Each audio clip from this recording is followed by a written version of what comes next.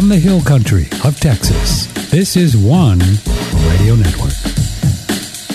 Okay, here we go. It is exactly 7 o'clock Central Time in beautiful Dripping Springs, Texas. Wherever you are across America or across the world, you're ready for the real world of money. It's a regular Wednesday night extravaganza here on One Radio Network.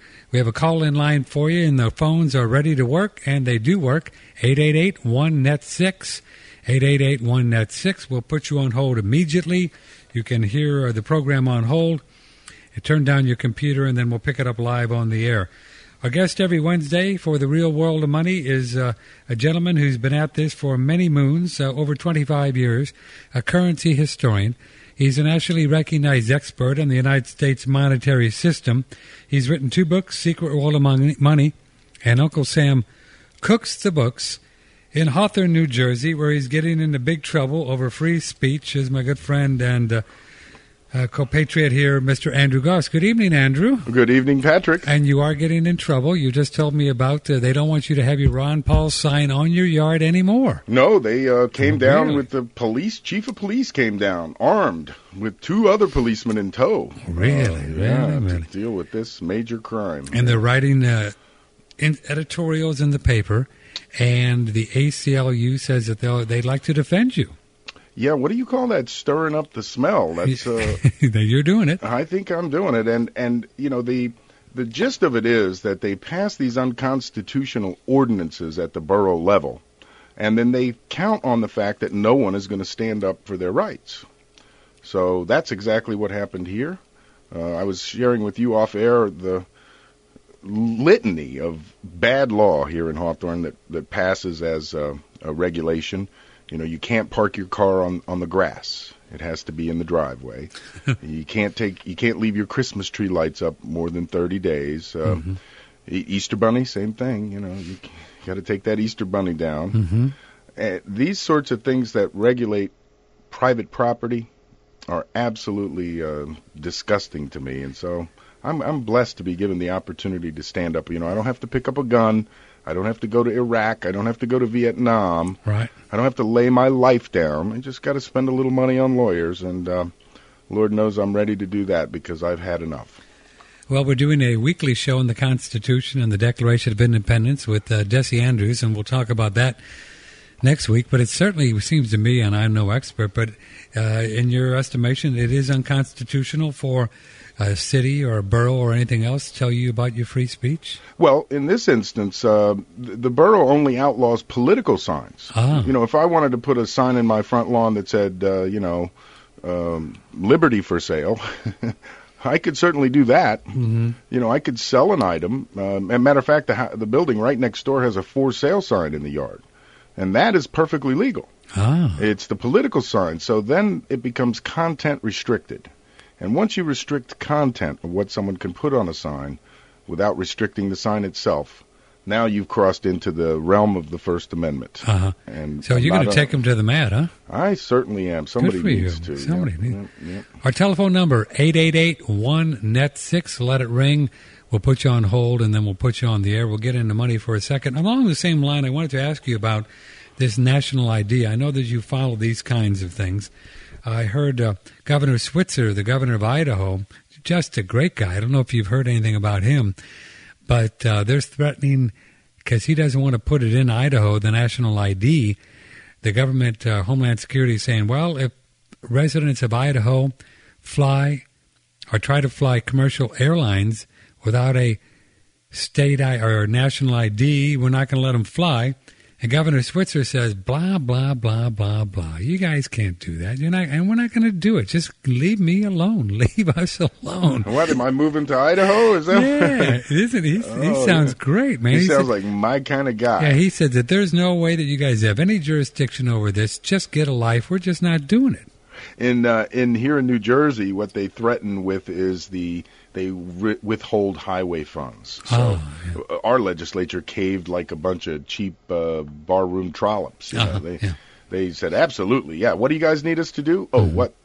ID our people? No problem. We got that for you. Now, I know you followed this for a while, Andrew Gause, but do you think there's anything really spooky about a national ID? Why do so many people get so upset about this? Hey, come on. Who am I offending by not having ID on me? If I'm just walking around, what the next thing will be, okay, well, then you got to produce your ID because we know you have one. Oh, I see. Well, now you got to produce it. Mm-hmm. So, stand in line over here and show us your papers, please. Oh, yeah. Well, that doesn't sound good at all. No, it doesn't. In fact, you remember maybe from previous conversations, my daughters, who are grown women now, don't have Social Security numbers. I know, and we'll talk about that sometime. That's amazing. And they've gone through life without it and do just fine, thank you. Well, yeah, kind of like the governor of Idaho. They have to stand up every now and then and dust somebody off. But in reality, you can't be forced to join any national enumeration scheme. They certainly can't withhold your rights on the basis of your not following that. Hey, let's put it bluntly as it could be, okay? If the federal government had jurisdiction here, they would just pass a law that says everybody has to get a national ID. They wouldn't try to force the states to do it through coercion and blackmail, which is what they're doing. They'll cut off your highway funds, they'll cut off your education funds, et cetera, et cetera. And the whole contract between the states, the several states, and the United States government is, in fact, the Constitution.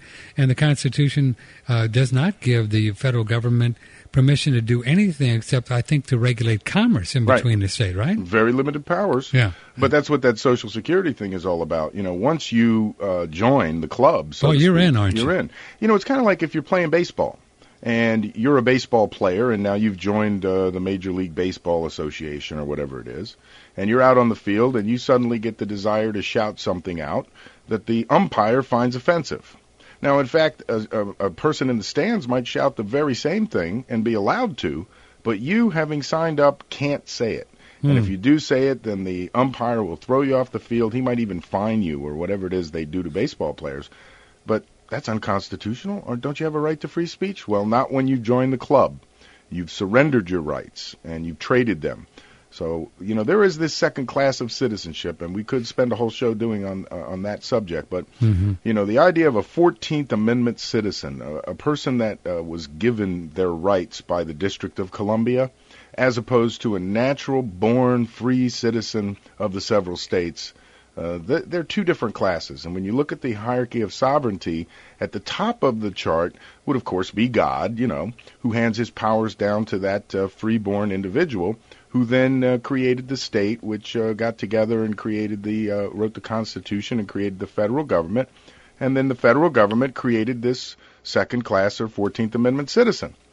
And we've all been convinced to trade our superior status right there below God for this 14th Amendment status right there below the federal government. And once we do that, then they pretty much have the authority and the power to extend their jurisdiction over to us wherever we might be. And what did the 14th Amendment do?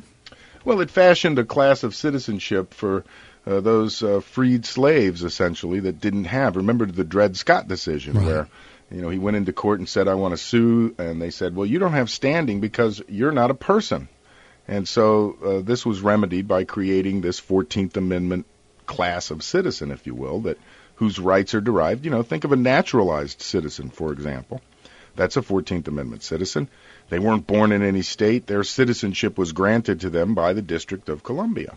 And so they are now have all the rights and privileges of a citizen, but all the obligations of a slave. But now you and I, we're not 14th Amendment citizens. Only if they ask us and we claim to be. I mean, remember. What do you mean now? Why would we say yeah? I don't know. How many times have you ever seen a form, banking form or anything, you signed it and it said, are you a U.S. citizen? What did you say? Yeah. Did you say yes? Yeah. Well, then, okay, you are one. You've sworn under oath that you're one. You have a Social Security number? Yeah. Well, one. Unfortunately, I'm one. But my daughters aren't. My daughters. You mean we all are one because at one point or another we joined. But when you sign something that you don't know the true meaning of it, is it a legal contract? Well, it is until you can prove constructive fraud. Like you can go into court and say, "Oh, well, I didn't know that this was what I was doing." Right. But then the burden is upon you to prove you didn't know what you were doing. You're assumed to have known. Otherwise, why would you enter into a contract? So then by making everyone ex post facto or de facto into a 14th Amendment citizen, the United States government says that we can just tell you what to do. Right. Essentially. Yeah, no matter where you are. Uh-huh. They can legislate, your activities right down to your micromanage. Now, Carroll Quigley classified it this way. He said they put a velvet glove on the iron fist. They don't just come right out and say, hey, you're a slave, you got to do what we say.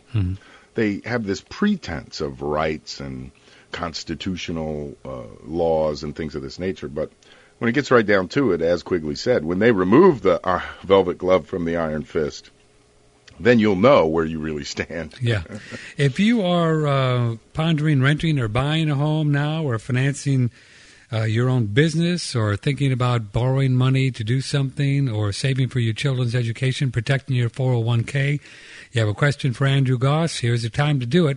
888-1-NET-6, 888-1-NET-6. We'll put you on hold real quick, and then you'll be listening to the program on hold, and then we'll just pick it up live on the air. Andrew's a currency historian of 25 years, and Uncle Sam cooks the books, and The Secret World of Money is his 2 books, and he's here every Wednesday night, and also will be here next Saturday on KLBJ Radio. Well, last week, Andrew, we talked about the Bear Stearns deal, and where the government, to the tune of about $30 billion, or the Federal Reserve, did some magic work with creating dollars and essentially bailing them out, even though they keep saying, no, it wasn't a bailout. Now then, in the past few days, something else happened. They said, well, we're going to give you another $1 billion. J.P. Morgan says we're going to give Bear Stearns another $1 billion, and because somebody didn't sign some papers or something. What do you know about this? Well, talk about the biggest theft ever. They bought that company for a quarter of the price or value of the Midtown real estate there. That right. Manhattan real estate's pretty expensive stuff. But I understand now the Senate's going to hold hearings on the Bear Stearns takeover. So we're going to hear something, maybe. Yeah. Maybe. All right, let's take this call. Where are you calling from? Hello, where are you calling from? Hello?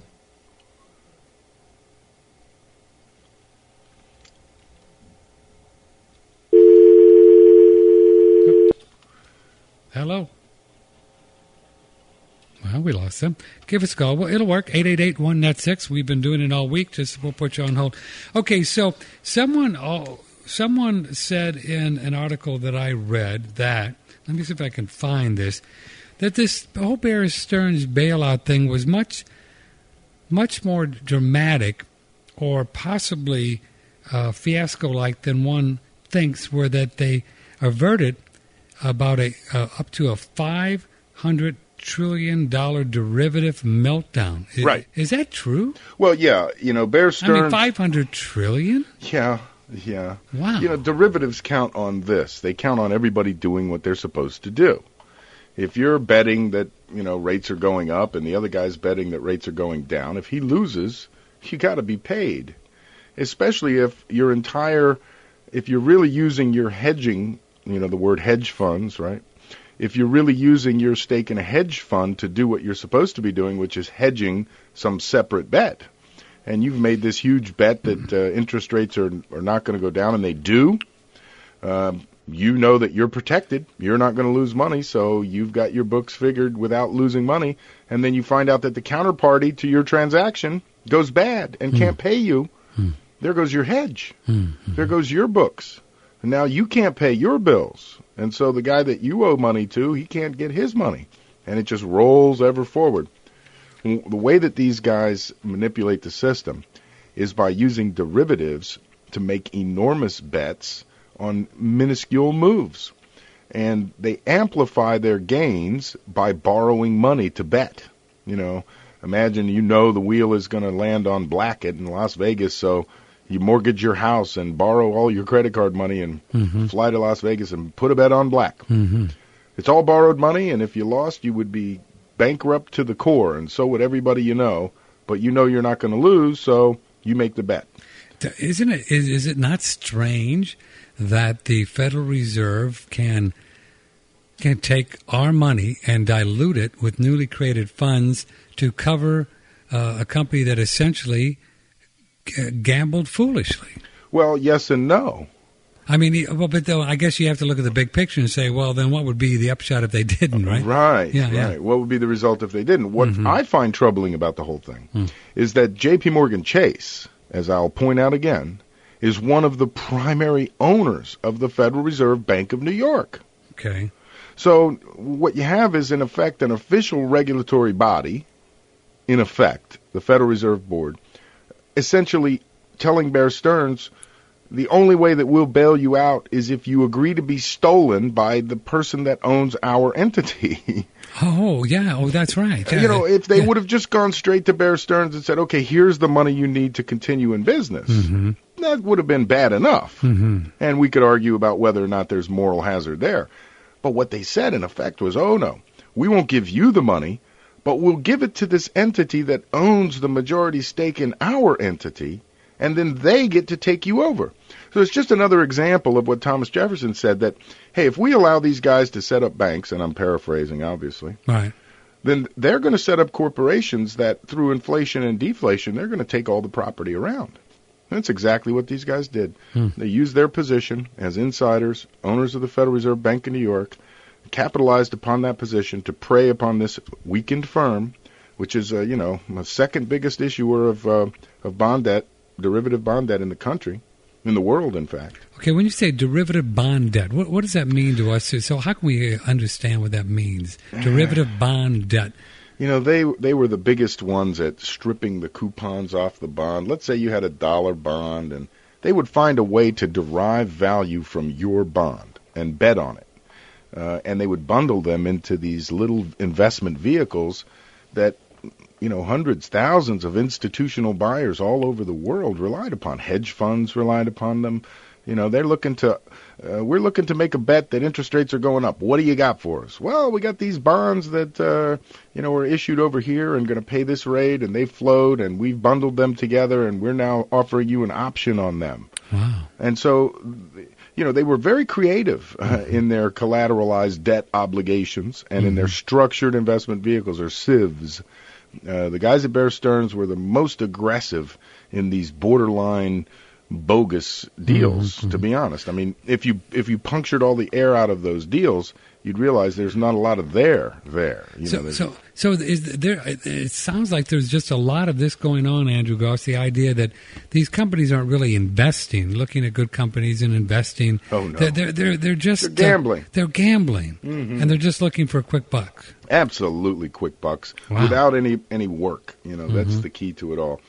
And the greed of J.P. Morgan in using their position as, one of the primary owners of the Federal Reserve Bank of New York to then show up as a white knight. And after, it was such a bold and blatant theft that, look what they did. They raised their bid from $2 to $10. Did you read that where they said that they actually didn't sign some papers, so they had to go back, and when they went back to the table, Bear Stearns says, we want another $1 billion. Yeah, deal, no deal. Deal or no deal.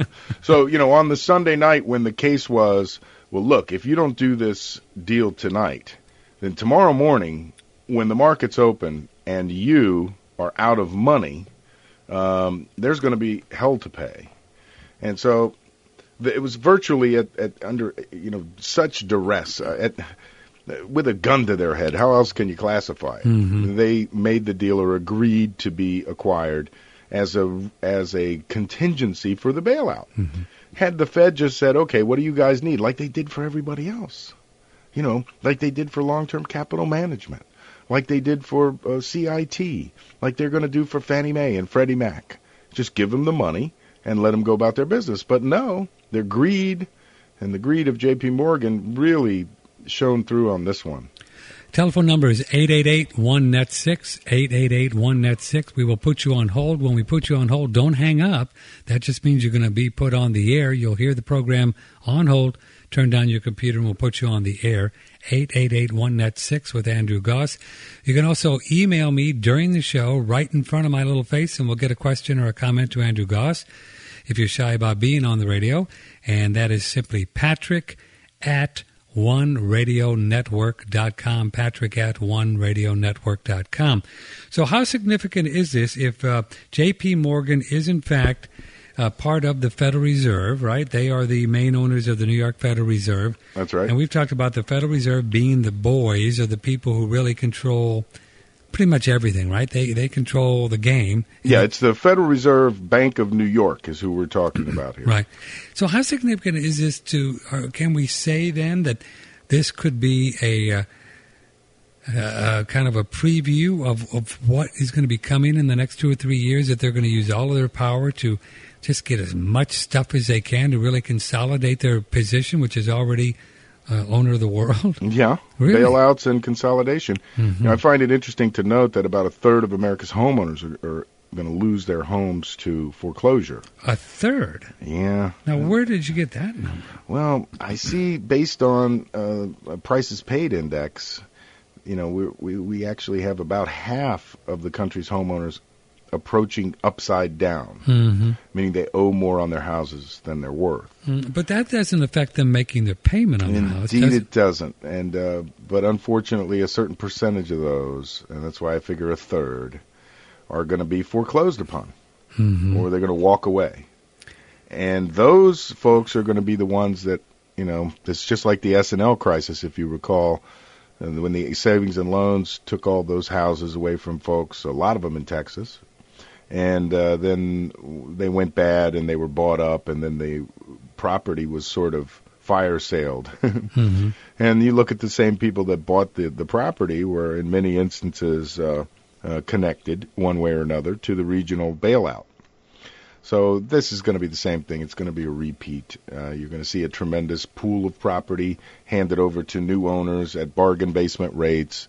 And the real estate market is already starting its rebound in the major markets and will, by summertime, be full of itself again. Would it not be beneficial for the mortgage companies not to foreclose and give them moratoriums and just hold off a little bit and work with people to help them stay there? So, here is the gist of it. Let's assume you went down to your local bank and you took a mortgage out 2 years ago. The odds of your local bank having that mortgage still are, 1 in 1,000. Right. What they did is they bundled them all together and sent them on down the road. And these are the mortgages, really, that are bundled together and held by these big monster funds. Oh, so you don't really have a mortgage holder like if you went directly to Wells Fargo in the beginning and you had somebody to talk to. Right. It's not like you're a guy down the street that cares whether you're, what situation you're in. Now, Ben Bernanke has spoken before these bankers associations and urged them exactly what you're saying. He said, in foreclosure, you're only going to get about 50 cents on the dollar, so you'd be better off to just forgive some of the debt and let your borrower stay in the house. Or at least delay it for a while as the person get their act together. Exactly. Like that. Yeah. Exactly. So you think there's will be a little mixture of a lot of things going on, and also a lot of foreclosures? Oh yes, a tremendous amount of people are going to lose their homes over this debacle. And I'm quick to note here that while we've managed to plunk out, by my last count, $360 billion for the banks to bail them out of their problems, we haven't given a nickel to America's homeowners yet. They're the ones that are actually in this problem, and we could pay off, as I've noted before, every defaulted mortgage in the country for about $80 billion. I mean, that's paying them off, not just catching them up. So it seems rather disingenuous that we would give all this money to the banks and nothing for the people. It's as though the banks have found a way, as I said, to socialize their losses while privatizing their gains. But here you are, you are adamant against this whole idea of weakening the dollar by increasing the money supply. But are you advocating? Are you turning socialist on me? No. I mean, but do you think then you're just talking about from a righteous or a just or a moral position rather than a fiscal position? That's right. From a fiscal position, the reality is that I go back to Chrysler. I was opposed to the Chrysler bailout. I was opposed to long-term capital management and Continental Illinois and all the others that followed in their wake.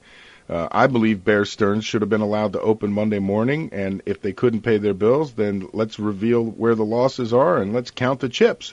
And I'll tell you, a great many of my colleagues and associates, of people who know about this and talk about this, we've heard talk of the doom, the bust, the crash, whatever you want to call it. And any sane person looking at the circumstance in a fixed supply of money would come to the same conclusion, that the whole thing's going to wind up in a heap. And this is the crisis that really is at risk here. If we don't take these socialist actions, or if they don't take these socialist actions, then the pile will in fact collapse like just a big house of cards. Even with an elastic monetary system. Well, even with an elastic system, yeah. What they need to do is what they're doing, and that is just pour money on the problem until it goes away. Just keep pouring. Well, will it go away no matter how much you keep pouring on? Sure. I mean, all the... Temporarily. It'll go away. It'll go away for a little while. Oh, temporarily. So are we just, as Ron Paul said, we're just stalling off something really big that's going to happen? Or That's right. Really? Yeah. We're just stalling. Uh-huh. And, the more we stall, imagine the two different sides of the coin. The side one is, okay, guys, what are we going to do? Well, we let Bear Stearns go bad, then they can't pay John, and John can't pay Ralph, and Ralph can't pay Paul, and the next thing you know, both John, Ralph, Paul, and Bear Stearns are out of business. Or we bail out Bear Stearns, everybody pays with a dollar that's worth just a little bit less, and nobody can really figure out what's going on, because people don't get it. They just don't get it. Milk goes up, and the price of this goes up, and oil goes up, and it's all this is happening because of all this newly created money. Right. And I hear them say, in my particular market, gold went up again. No, it didn't. Gold stayed exactly the same. The dollar went down again. That's what's going on here, and that's why I bet on this, Patrick. It's not that I agree with it. But if you have to figure which way these guys are going to go, the way to bet is that they're going to bail their buddies out in every single instance. So you're suggesting as long as they're, I don't want to put words in your mouth, but as long as they're devaluing my dollar that I work for, I might as well profit from it. That's right. Yeah, and you profit from it by staying involved in gold. Yeah, those $20 gold pieces, those big 1 ounce gold pieces I've been pounding. Well, maybe I haven't been as aggressive as I should have been in suggesting people buy, but I try to make the information available as much as I can, that a portion of your wealth belongs in what the Constitution defines as money, gold coins, silver coins, and the like. And that's why you do this for a business. And we should, tell people, this is your business to buy and sell gold coins. Oh, absolutely. And that's how you make a living. I mean, you think back into, should we have all been buying, bought gold at $300 rather than chasing it all the way up to $1,000? Well, my customers follow the tried and true accumulate, don't speculate model. So here's the way that I put it to my customers: is that a $20 gold piece will pay your expenses. It's a week's wage, is what it is. A $20 gold piece. When you hear Grandpa talk about how he'd work all week for $20, well, it's the same one. $20. So $20 gold piece is a week's wage. So every week that you plan to be retired, you need a $20 gold piece. That's it. I see. So right now it's worth about $950 or whatever. It's about, yeah. I mean, that's an ounce of gold. A $20 gold piece today is worth, in average uncirculated condition, about $13.50. So, that's a week's wage. I hate to say, but that's what it takes, really. So you're suggesting if you need to be retired for 10 years, you need to go 10 times 52 and have that many $20 Yeah, you need about gold 520 $20 gold pieces. And then I don't care if 10 years from now that's cool. Gas is $100 a gallon. It doesn't matter. It doesn't matter. My $20 gold piece will buy the same amount of stuff that it bought when gas was a nickel a gallon. That's very powerful when you think about it. Because now, if you're dealing in dollars, you don't really know how many of them you need if you're going to retire in 5 years and maybe you live another 20, right? I mean, how many are you going to need? That's the biggest problem. You don't know. You don't know. And if they're going to double the supply of money, which I think they are, between now and the next decade, so we're going to have twice as much money. So that means today's dollar's worth 50 cents. So, 2020, whatever you think you need today, you're going to need at least twice as much, or maybe 3 times as much, in order to be comfortably retired. So that's the reality here. Now, and you're not saying these numbers lightly, just kind of throwing them out there. I mean, but that's big if somebody's thinking about it right now, saying, wow, I have, $2 million, and this is going to last me, for 30 years or whatever. And in what you're saying is when will that 2020, that $2 million will be $1 million. It'll be just half of what it is now. And if you plan to leave anything to the kids, okay, if you're going to spend through everything you have, and then the heck with them, they're on their own. But I just think things are coming for our kids and our grandkids that, boy, they're going to really be grateful for a little bit of something from the previous generation. Mm-hmm. Well, how is all this going to get better? I mean, if we're still kind of just throwing good money after bad, so to speak, or bad money after bad, what is going to ever turn it around so things get steady again? Or are we on a downward course for a long, long time? Yeah, people have accused me of getting cynical in my old age. When I was younger, in my mid-20s, and really up on my soapbox over this, I used to believe we could all rise up with one voice and, nationalize the Fed and issue United States notes and take control of the monetary system, weed out the corruption.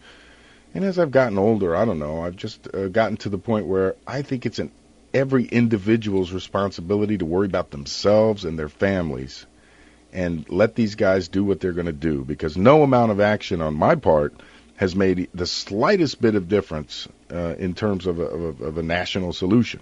I've proposed until I'm blue in the face. We've got a modest proposal. Let Congress do it. I've written newsletter after newsletter. In the early 90s, when I pointed out to Congress and went on a national campaign to use Title 31, Section 5115, to issue United States notes to retire federal debt, this provision, as soon as they looked at it and went, oh, is that what it says we can do? Well, let's just cancel that law. So the one thing that we could have done to lessen the impact, the Congress went and took that law off the books, almost like, oh, how did that get there? So you're speaking of the idea of cutting out the Federal Reserve, creating United States notes, right, inflating the monetary system, but not have more debt. You're just going to pay off the debt. Yeah, inflating it. It's going short dollars as opposed to creating new ones. In other words, Congress saying, well, we don't have dollars this year and we need them, but rather than borrow them or let the Federal Reserve create them and loan them to us, we're going to go short, and we're going to create these little certificates that you can give us, and then we'll tear them up when we actually do get the dollars that we need. That's what a United States note is. No interest. And this is the key.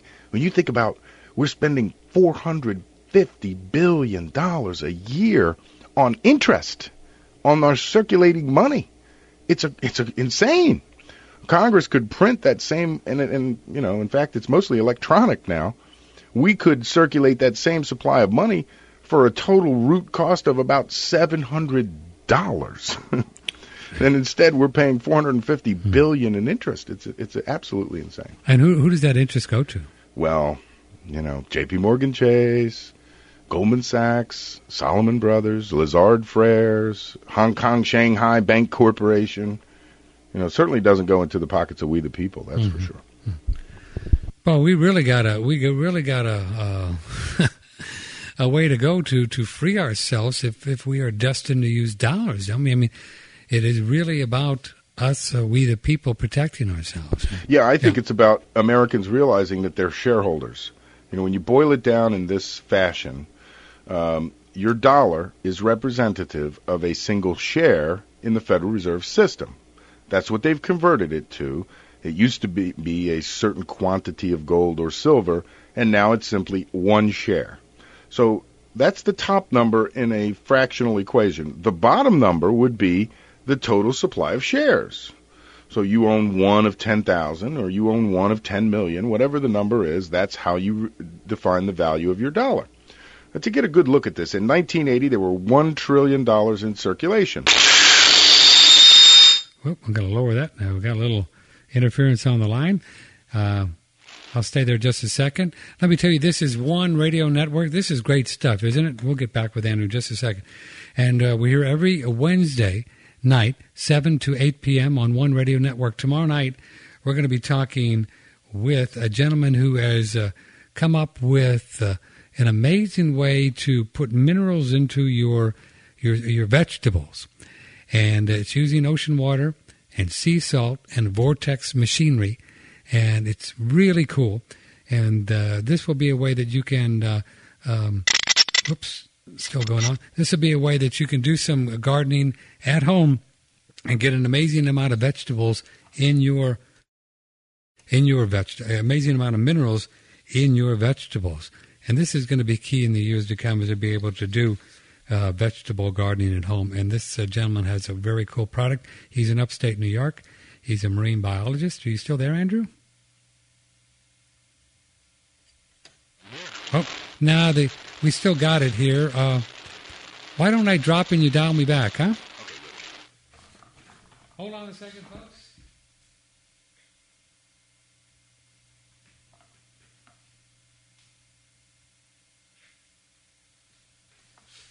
Sorry about that. We've been having this every now and then with Andrew on the certain a piece of equipment. He's sending it off to the factory tomorrow to get it fixed so it doesn't do it anymore. But these things happen. If you'd like to call and be on the show, it is 888-1-NET-6. 888-1-NET-6. 888-1-NET-6. Are you back? And there we are. And there you are. 888-1-NET-6 is our telephone number. We'll put you on hold. As you're on hold, simply hang out for a second, and then we'll put you on the air. You'll be able to hear the program. Turn down the computer, the volume, because it's about 2 or 3 seconds behind. Okay, so what are some other ways? We know that we can buy. You still like to protect yourself from all of this going on, and the virtually certain fact that the money supply is going to be increasing dramatically in the years to come, knowing what... Well, you were about to say, in 1980, then, we had $1 trillion. And what is it today of how many dollars in the money supply? It's like 13? Your dollar in 1980 was 1 over 1 trillion. Right. And now your dollar is 1 of 13 trillion. Mm-hmm. So if you look at the Dow Jones and Industrial Average, in 1980 it sat at 1,000, and now it's close to 13,000. So really what has happened is you've only kept up with inflation if you've been in the Dow Industrials this entire time. Mm-hmm. And you know you've been paying taxes as though you're making money. Mm-hmm. And so that the lesson, I think, is don't be a shareholder. You know, if you're going to store your wealth in something, make it anything but holding those shares. Dollars. Dollars. When you buy a CD, you know, you're saying, okay, here's all my money, and now you give me one big share certificate. When you buy a bond, same thing. When you buy any debt instrument, an annuity, passbook account, money market, you know, name your poison. If it's a bond debt of any sort, if you're getting a fixed interest rate against a fixed supply of dollars, you're getting beaten badly, and you need to stop doing that. And there are ways to put your retirement accounts in gold by doing these exchange-traded funds, huh? Yeah, if you can't, I mean, it's my least favorite choice because one of the things that makes gold money is the fixed and limited supply of it. When you start buying electronic gold, let's face it, you know, there's no shortage of that, mm-hmm. or certificates for gold. I'll print you up all of those that you want. But it's the actual gold is what I advocate the purchase of, you know, actual gold coins. So you hold those and keep them safe, and then you know what you got. Exactly. Yeah. So is it chancy to buy a stock which is pinned to the price of gold? Absolutely. Huh? Yeah, of course it is. Is it? You've got that systemic risk. You know, the risk that it goes bad and they don't deliver. That's the biggest risk. The second biggest risk is that the federal government decides to nationalize gold again, and they take the whole entire fund. So, I mean, they can do that? Oh, sure. Oh. Windfall profits tax? Yeah, they did it in 1934. They made it illegal to own gold, and only that day You had to actually bring your gold in. In this way, they would just electronically confiscate the entire fund. There you go. Wow. And so we're cashing you out of your fund. Here's your $100 a share today, and then the next day it's $250. Wouldn't there be riot in the streets over there? Well, you would think there would be there, but there wasn't in 34. They do that in a circumstance where times are so hard that everybody's just thankful for anything they get. Now, they have never tried to confiscate gold coins, or have they? Well, it's funny, as I was talking to a legal scholar about these cases, the Supreme Court case concerning my free speech rights, he said, look, the courts, I wouldn't count on anything. He said, I would count on the courts saying that the sun rises in the west and sets in the east. And, they would swear that that's a fact. And he told me it's called a legal fiction. Yes. And it's funny, I've heard of legal fiction before. In my field, the legal fiction is that a $20 gold piece and a $20 bill are exactly the same. At law, they're perfectly interchangeable. A silver dollar and a paper dollar are exactly the same. They're perfectly interchangeable. That's the legal fiction. That's the way we get around that constitutional provision in Article 1 that says, no state shall make anything but gold or silver coin a tender in payment of debt. We pretend that the $20 gold piece and the silver dollar, $20 gold piece and silver dollar, right, are interchangeable for their respective $20 bill and $1 bill, as though they were that item. It's called what? a legal fiction. Legal fiction. And the only way to maintain the legal fiction is to leave the money alone. So they've left the money alone in every instance where they felt necessary to take that velvet glove off the iron fist. So you like buying gold coins, holding those. Silver, silver still a good thing to invest in? Sure. Incidentally, and what's the best way to do that? Oh, well, I like rare silver coins. But I wanted to bring another little aside up. Okay. I accidentally had a $3 gold piece in my pocket as I was clearing through airport. Now, anyone knows you can't take $10,000 out of the country without filing 100 different forms. Now, I had a $3 gold piece that was easily worth more than $3, if you know what I mean. It was worth a lot? It was worth a lot, and I'm talking high five figures, Really? Almost six figures. Yeah, it was a very rare $3 gold piece. What were you doing with that in your pocket? Well, that's what I do. And you went to the airport and didn't realize it? And I didn't realize I had it in my briefcase. And so as I'm going through customs, I was like, oh, darn, I should have put that in the vault, but okay. So the guy saw it. He looked at it. He goes, what's this? I go, it's a coin. He said, what's it worth? I said, what does it say? He looked. He goes, $3. I said, well, there you go. He handed it back to me. I put it back in my briefcase.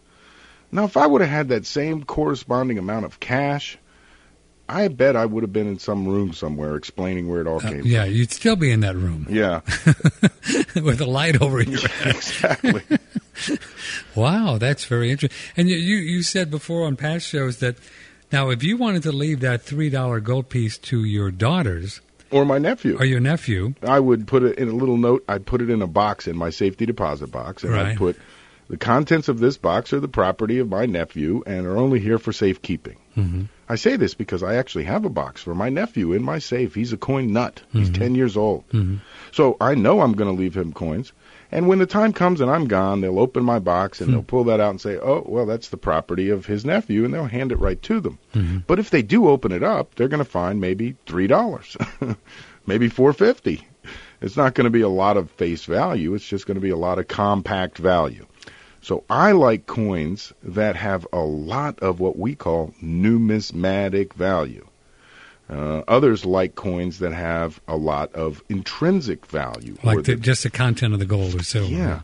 And the nice thing about this field is there's something for everybody. You know, the same way I can offer you a $3 gold piece that's worth $50,000 that has a third of an ounce of gold in it, I can also offer you a $20 gold piece that's worth $1,100 that's worn and maybe has been used as jewelry and sells for very close to its actual gold content. So there's a little something for everyone. Now, this $3 gold piece, say you have one that's worth $50,000, and somebody said, "Man, you know, I'm sold on this concept, and I sure would like to get one of these guys because that's just a great thing for my retirement." I mean, well, I'm not selling them mine for less than $70,000. No, I know that, but I mean, there's still a risk though that this it won't be worth that much in, well, in 2020, right? Well, there's No? your risk is that, okay, here's the risk. I own it today. It's $50,000 is what I could sell it for today without trying, right? Mm-hmm. 20 years ago, it was $21,000. 20 years before that, it was $12,000. But this same thing is true back then as it is now. I'm not selling it unless I'm getting 20% or even 30% more than what it's worth right now. So I'm like, my number's 70,000. That's what I want for it. Why? Because even when I get that 70,000, I could spend the next 10 years looking for another one and never find one. And by the time I do find another one, it's going to be 70,000. So for the very rare coins, the spread, the difference between what you can buy it for and what you can sell it for on any given day is much, much wider than it is for a coin that's based solely on its gold content. Where, a $20 gold piece that's been used as jewelry that sells for a 10% premium over its gold content, I would buy for $10.75 and sell for $11.50. Not a very big spread. Certainly, if you buy it from me, I can turn right around and buy another one. They're all over the place. So liquidity is definitely a function of the coin and a function of time. But I would say that 20 years from now, you could easily double or triple or even quadruple the value of that $3 gold piece just based on the fact that it's very limited in supply, very fixed in nature, and this market is expanding at a rate that just boggles the mind. And what would happen for that coin to go down in value? What would have to happen in the world? They'd have to discover a bunch of them, or the dollar would turn around and become more valuable. In which case, I don't need to be in this business anyway. If I thought the dollar was going to increase in value, I'd be in the bond market. I mean, that would be the place to be. I could sell bonds. It's easy enough to do. But if you think that the dollar is going to fall further in value, then anything like this, tangible, physical, a 55 Chevy, an old Fender guitar, a collection of Hummels, some good artwork, a tree, anything tangible is going to take more dollars to buy as the years go on. And that's really the basis of your message, eh? Yeah, plus, after you've piled up 500 or 600 of the $20 gold pieces, a $3 gold piece is pretty neat. And when you can pack all of that value into one little area, boy, that just offers a whole different level of appeal. If you'd like to come in the few minutes remaining, 888-1-NET-6, our telephone number, 888-1-NET-6 with Andrew Gause. He's here every Wednesday night. So what's a fellow to do now? So we painted a kind of an interesting picture, and he's reading things and hearing things every day about waiting. Is there another shoe going to drop? I mean, how many shoes are going to drop? And I've been reading that the commercial mortgages are next to really start taking a whammy. What's your opinion about what's going to be happening in the next few months, and what are some things that people can do right now other than buying gold coins and buying more things that are appreciating in value? Well, as far as the other shoe dropping, the Federal Reserve has made it clear now. They've set up in the middle of Wall Street a pile of $200 billion in cash, effectively. And they've said, look, anybody out there that's got a bad piece of paper, a bad debt, any kind of debt, and you want to turn it into money, just bring it here onto this pile. Don't wait until you're in trouble. Do it now.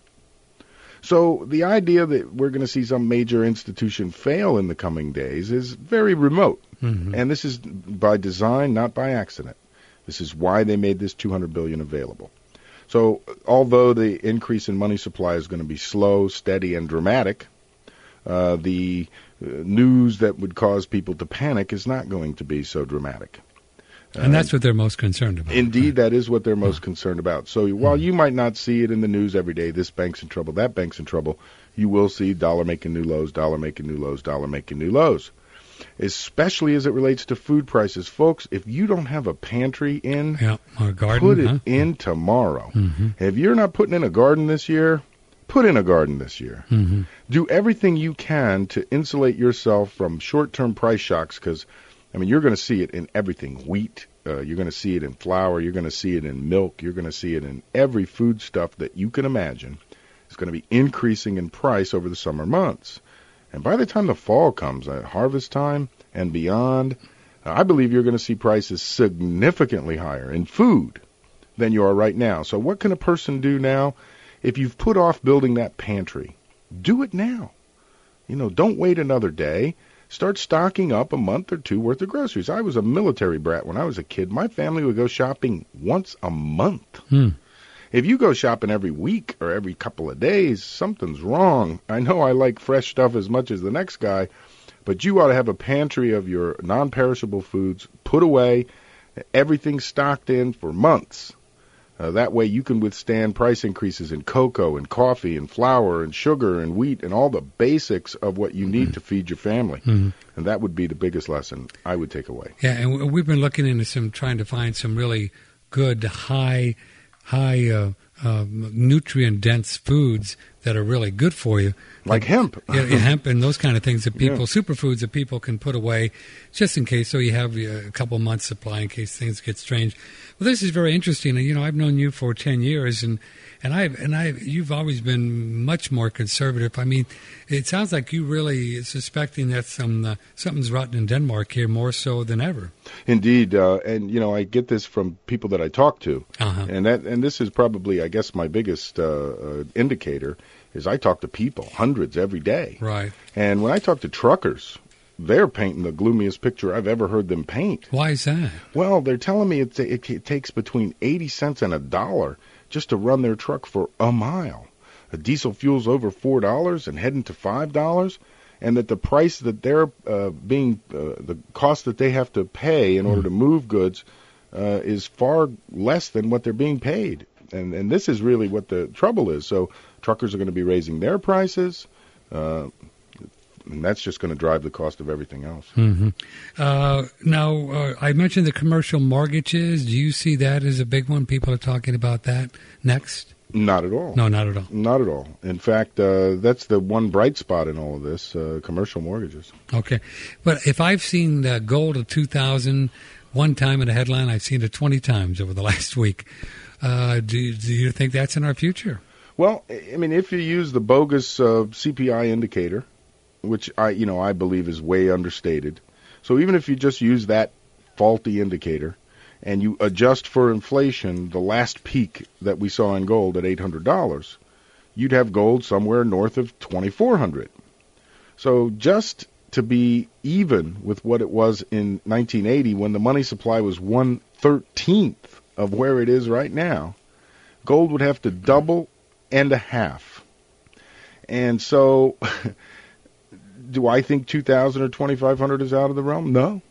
But I also know that those that own and control the Federal Reserve Bank have a method to their madness of shorting gold that they don't own in an attempt to drive it down in price. If you want to check out gata.org and the fine work of Bill Murphy over there, you'll see a much stronger case than I could make for it. Gata.org. Gata.org. They'll lay it out for you how these folks use the derivatives market to suppress the price of gold so that rather than getting a overnight $100 move, you get a series of $10 moves. It's a very managed commodity. So I understand that they can shake it either way they need to shake it. You have to simply buy when you can afford it, accumulate, and don't speculate. Is consumer money, the price of that going up now? It's going down. It's going down. Money for consumers, you mean to borrow? To borrow, right. Yeah. That's going down. Remember what we said about mortgage rates? I guess I was pretty close to accurate on those. And remember what I said? Low fives by the summertime. So, you'll see mortgage rates lower than they were during the boom of the market. And you'll have Fannie Mae and Freddie Mac pumping out money to just about anybody with a pulse. So what used to be subprime will now be prime for Fannie Mae. So you mean they're going to go back at it again? Oh, they're heading back at it with a vengeance, with a fury this time. That's amazing. It's nowhere near the end. So are you recommending then to folks, if prices are going down in some areas, oops, did it again. We're talking about the food thing. Don't forget tomorrow night, 7 o'clock. Andy did it again on us. We're going to send that thing off tomorrow and get it. Let me see. Still going on.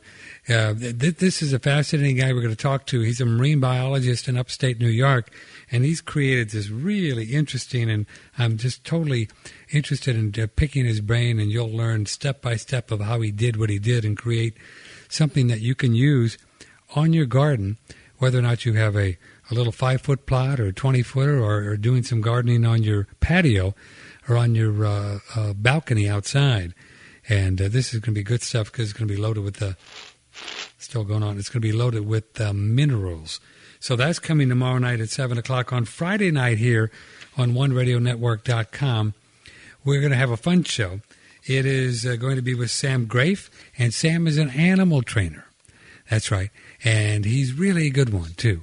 And he's going to be taking your questions. We're going to be talking about the ins and outs of taking care of Fido and Buffy and Lassie and all of that, so you have a better relationship with your animals. You there, Ann? I am indeed. Okay, well, we're going to send this off tomorrow, right? Oh, yes. To get fixed, and so this is not going to happen anymore. So are you an advocate now of using this consumer credit at a low interest rate and then investing in tangible items that are increasing in value, like gold or other collectibles? I let my record speak for itself on that. 4 years ago, 5 years ago, when I was screaming that very concept out at the top of my lungs. Use debt as a blessing. Use debt as a blessing. Anyone who took my advice and borrowed all the equity out of their house and bought gold coins has tripled their money. Mm-hmm. And now they could sell a third of their gold coins, pay back that debt, and in fact have a tremendous pile of value. Mm-hmm. So I think debt is a blessing, and I think if the money that is derived from debt is used properly, then you can multiply and amplify your returns, which is what the big boys do.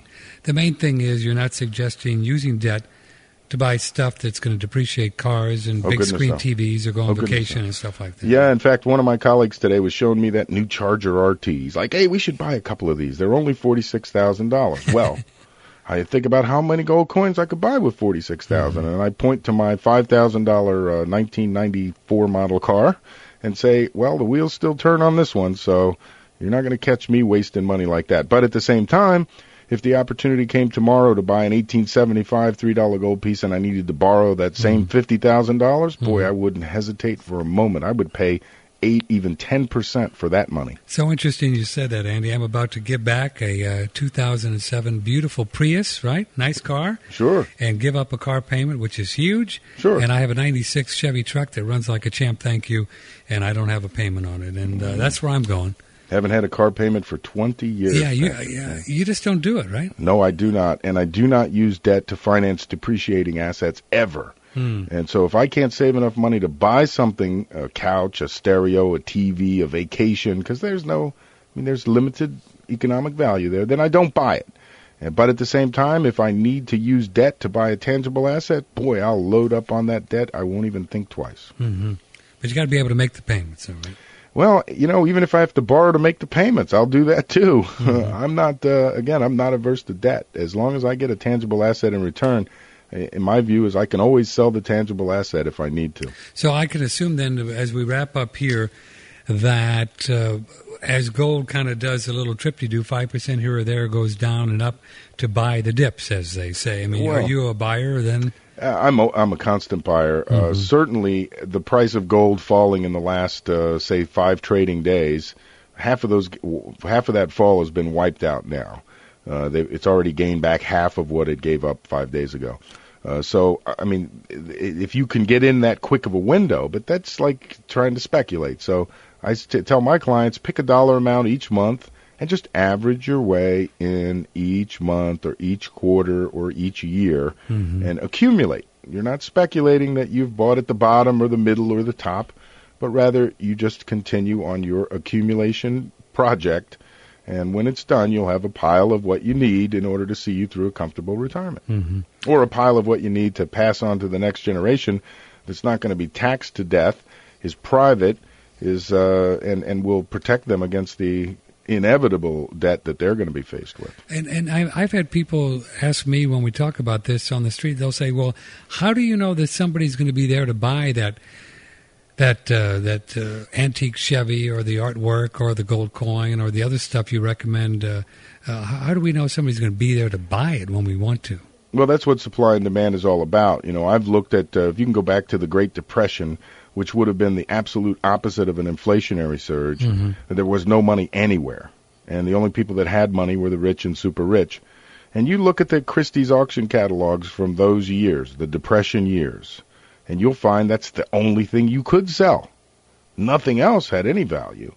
But anything that was unique or artistically valuable or in fixed supply or historically significant, boy, that stuff just sold week after week after week after week. That's interesting. It always sells because, listen, paper money, especially electronic paper money, is very easy to come by these days. Whereas that 55 Chevy, there's fewer and fewer every year. That $20 gold piece, there are fewer and fewer every year. Even in this latest run-up in gold, Patrick, I can't tell you how many low-grade $20 gold pieces were just thrown into the hopper and melted. How many half dollars from the 40s were just melted in silver just to get the silver content. So the more attrition there is, the more loss there is, the more population increase. It's a basic supply and demand equation. And I believe for things of value, there will always be a buyer. And I suspect that there's a lot more people than one might be able to imagine that are clever and have got a lot of stuff put by, as they say, right? Indeed. Put back, in the squirrely rat hole. Yeah, they do. Well, we're out of time, Mr. Gause. It's always a pleasure. Boy, I had fun. We covered a lot of territory. Thank you so much. Let's give the folks your contact information if they'd like to talk to you. Sure. If you'd like to give us a call, the number's 800-468-2646. Know the source on One Radio Network.